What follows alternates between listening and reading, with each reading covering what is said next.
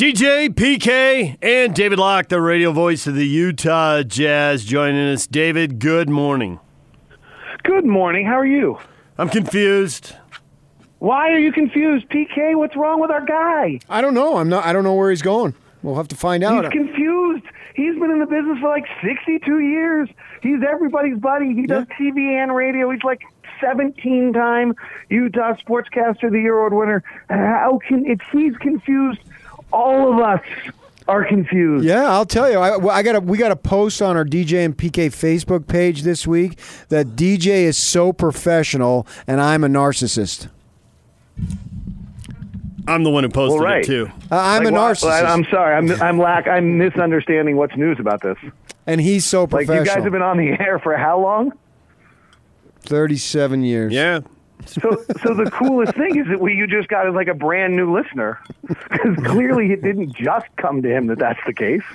I thought, man, I'm so lovable. Little did I know.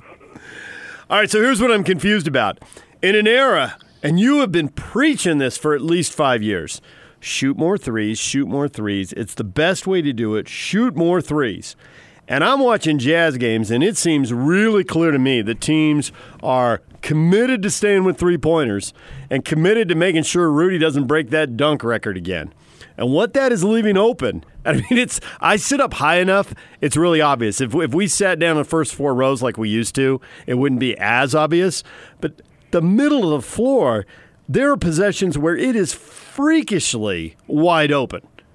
And Donovan Mitchell, especially just in this most recent game, Donovan Mitchell went in the middle of the paint, lost his guy, rose up all by himself and made the shot. He got into a groove, I think it was the second quarter. Seemed like he must have scored on mid-range jumpers on like 3 times in 4 possessions. And you can't complain when you're scoring almost every time down the court. And I look at the box at the end of the game, and they've shot 25 threes. And both teams had. But I'm reading some stuff, some national writers are writing about trends this year, and there are more teams than ever shooting 40 three-pointers in a game, and that's the way to go. So, what do you make of this? Where's it going to go in the long run? I mean, any one game, anything can happen. I asked Donovan about it afterwards, and he said, hey, I shoot 30 of them in warm-ups, and I shoot more than that at the shoot-arounds because the coaches are looking at the film, and they're saying it's going to be there, and I need to be ready to take advantage of it. So I'm working on this. What do you think of this going against the grain, and is it going to last? And is it going to work, and are they going to win at the rate Jazz fans want to win? So my answer to the open mid-range shot is to shoot the three. Okay? Well, you're consistent. Now, you're not going to shoot 100%. You're not going to shoot 100% of your shots as threes. So you're going to have to shoot. I mean, ideally it's only 20%, but maybe it's 25%. It shouldn't be 35% of your shots as mid-range shots. And so you're going and then the next part of that, this is what Toronto did really well last year, is your good shooters should shoot your mid-range shots. You can actually, if you shoot your mid-range well, you can get better that way. So Donovan shooting them to some extent is okay. His shot chart right now, in my personal opinion, is out of whack. He's great right now. He's probably top 5 player in the league. He's made a huge jump year 2 to year 3. Really hard to complain about anything he's doing, but he's shooting 16 percentage points better than the average player on the long 2 right now. That's not going to last. I don't care how great he is. Steph Curry doesn't shoot 16 percentage points above the average player. So as that doesn't last and he starts slipping into the 45, 46, 47%, which is still elite in the league, then the three is a much better shot. Well, not much better, but it's a better shot. There are times when I'm watching Donovan where I still think you've got to come off that pick and roll and pull into a three rather than pulling into a mid-range jumper. He shoots that at 33%. So that's, a 1 point per 0 shot. So if he's shooting the mid-range above 50% like he is right now, then for the time being, that's a better shot, and he probably has to mix the two of them. But just in general, the math is still, the reason teams are leaving that open is because they want you to take it, and you've got to find a way to fight. Donovan's been brilliant, and so he's getting through it. But I would point out that in the beginning of the fourth quarter the other night, on a night where everyone's wowing about how Donovan shot the mid-range so well, he had taken 23 shots for 23 points. Right. So even on the night where he was brilliant with that long two, because he was getting caught inside the mid-range step floater and not getting the rim, I think he went 0 for 5 inside the paint. By the time the night was done, he's still down at a not particularly efficient level. Now, late in the game, to his credit, because he's just been so great this year, he's going to the rim, he's drawing fouls, he got to the line, and he pushed that number back up. But the really big problem with pulling for a long two is you're never getting fouled. Yep, you're right. So you've eliminated the most efficient shot in the game. In fact, it's just such an inefficient shot. It's really stunning. I mean, it's just 9% on it, even if it is better than the league average at 45, it's still only 0.9 points per shot. And the rim is 1.3, the corner three is 1.2, the above the break is between about 1.1. And so over 20 shots at 0.2 difference between that and an above the break three as the year goes on, which is where the numbers will head, that's a lot. Like, for 10 shots, that's 2 points a night. For 20 shots, it's 4 points a night. 4 points a night over a course of a season is 10 wins. What about the old axiom, take what the defense gives you? Absolutely not. And why? Because the math is so different. Now let me in fairness, let me give two examples of teams that kind of did a little of that last year, but they had some unique players, and maybe Donovan's that unique player.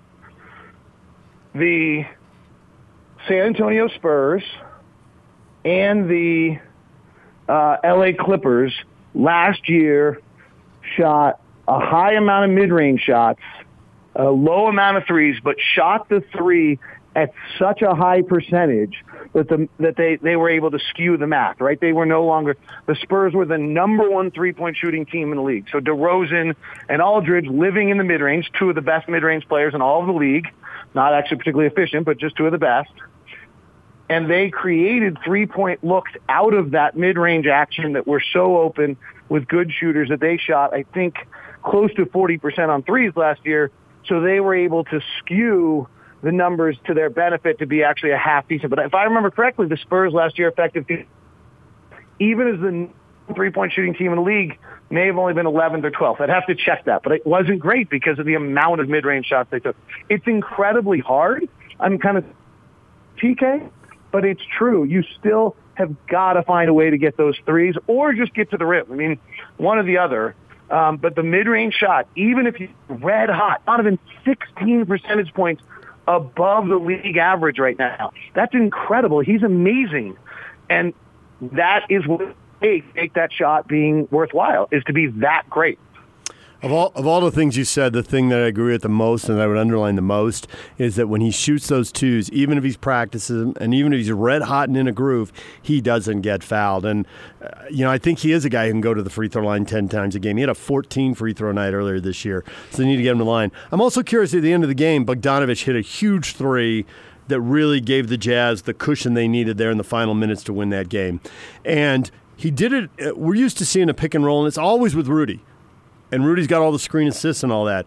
But what about putting shooters in the corners and Rudy in that dunk spot that Ronnie Brewer was in a decade ago and running a two-man game with Bogdanovich and Mitchell? Can that work, or will teams catch on to that and solve it pretty quickly? Or are two guys who are that dynamic offensively, if you put them 2-on-2 with that much space, are they going to light another team up?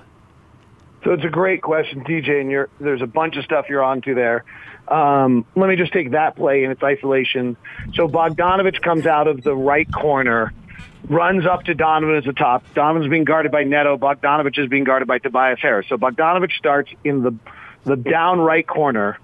He comes up to Donovan. He doesn't really set a pick. He just brushes off the backside of Neto. It's something that Quinn, at least in my opinion, Quinn brought to the league about 3 years ago, and now everyone's doing it. It was a reaction to the switching defenses of the NBA, and it's really kind of what busted switching, why so few teams switch anymore. Because as a defensive player, what do?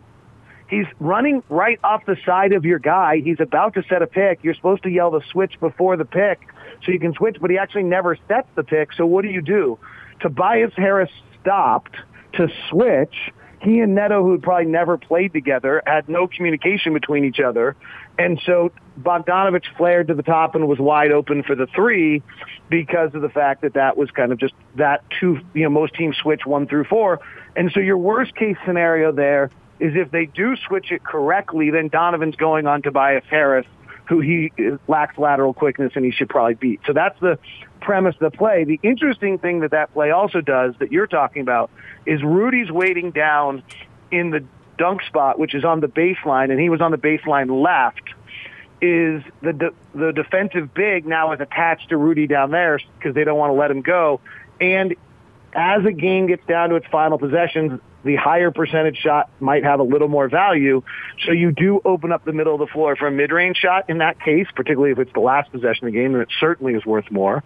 There's some argument that if there's 2 possessions left, it's actually worth a little bit more. And we were at about 2 or 3 possessions left. And also it allows the driver to get downhill, and if the big comes forward to them, then you can get the lob to Rudy maybe easier than you can in the pick and roll. So that's a little bit of that. The other one is that if you bring Rudy up to Donovan, you're bringing the possibility of a trap on Donovan, and then the release on that is Rudy, and now Rudy's handling the ball at 20 feet away from the basket with the game on the line and the clock running down. You don't really want that. Do you have right now a chalkboard and a whistle? I do not. That's a lie. You do too. I go to practice an awful lot, so I get the really great gift of getting to watch these guys practice these things and see them set up. And it's really, I got to say, it's incredible how often you see them execute a play that they worked on time and time again. Even the 3 by Donovan that didn't work in Sacramento late in the game was a play they've practiced numerous times, and frankly, they got, Donovan didn't get his legs underneath him, and Holmes made a pretty good defensive play, and Donovan probably could have gotten fouled. But that play worked as well as you probably can imagine, and it's pretty interesting to watch how often Quinn puts something in, and then it's executed in the subtle adjustments. And then the other one on Quinn I would just share that's incredible is how often he says something to me, and then 2 or 3 weeks later he'll implement it. Like, hey, I'm thinking about this. I think I'm seeing this. And then he starts to see it even more, and he figures out how to adjust to it. And I think you'll see some changes in how the Jazz attack offensively as this league continues to do what it's doing right now, which is dropping the big to the rim and then hugging the shooters. Interesting tonight, by the way, if I may. PK or DJ brought it up, but PK, I'll just talk to you because you'll understand it. Just kidding. Milwaukee does not do what we're talking about. So Milwaukee defends the rim, will not let you get to the basket. They last year only allowed 30% of shots at the rim. This year they're below that, and they allow you to shoot the above the break 3. They were last in the league last year denying the above the break 3. So, this one's interesting. Do you just not try to attack the rim and you just shoot 63s tonight as your way to attack them, as they put Brooke Lopez and Robin Lopez right in front of the rim and say you're not getting here because you don't want to be taking those mid-range shots? So you'll see the Jazz should be able to get into the paint, and there'll be no room tonight, particularly with Giannis and the Lopez brothers, and then you're kicking it out to open three-point shooters, and this will be a good test of whether or not the Jazz improved shooting shows up. This is an interesting trend in the league also, DJ. Teams have decided the rim is so important that they're just defending the rim. The Miami Heat, the Orlando Magic, the LA Clippers, and the Milwaukee Bucks are all top 5 in the league at defending the rim, but also top 5 in allowing threes, I think it is. And they're also 5 of the best defensive teams in the league. The Clippers are not. The Clippers are about 16th. So the others are all top 5 defensive teams in the league right now. So Jerry Sloan's still right. Layups and dunks are still the most important thing. That is true. And free throws, because that's where you get them. Against the Rockets in some of those playoff series, I could have taken another 3 or 2, but that's okay. It's let's water under the bridge. We got to run here, but I'm just curious about the influence of Popovich in San Antonio. It seems like I can draw a line from Popovich to most, if not all, of the best teams in the league. There's a line to Philadelphia. There's a line to Utah. There's a line to Milwaukee. If you follow Kawhi, that sends you to Toronto for their championship and to the Clippers now. There's also the LeBron, wherever LeBron goes, that's its own center of gravity there. But did the Spurs figure out a lot of stuff first? I think so. And a style of play and a concept that Dennis Lindsay talks about a lot of the program. Quinn Snyder talks about it a lot. So I think, and having just kind of core beliefs of what you're doing. Kenny Atkinson's trying to do it in Brooklyn. Sean Marks is Brooklyn. That's both San Antonio. The other thing I would say, they've had great success. The other thing is, that's where everyone's got their talent.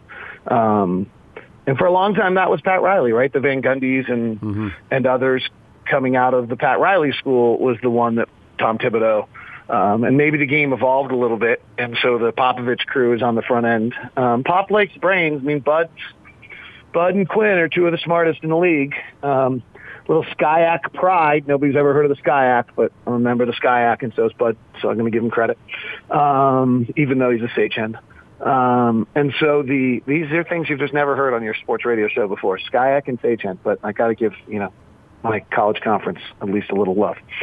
So there's something to that. I mean, there's an intelligence level that I think that the Spurs are looking for intellectual curiosity that has led to this success. David, thanks a lot. We'll hear you on the call tonight. Are you still confused?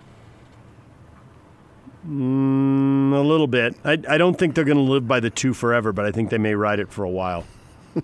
They need free throws. Can I be honest? It makes me uncomfortable when you're confused. You are kind of my, stable, solid, everyone's buddy, good friend, raised 2 fabulous kids, great wife, elite education for your you're kind of my model. So you're being confused makes me uncomfortable. I need you as my foundation. We got in 1 question today.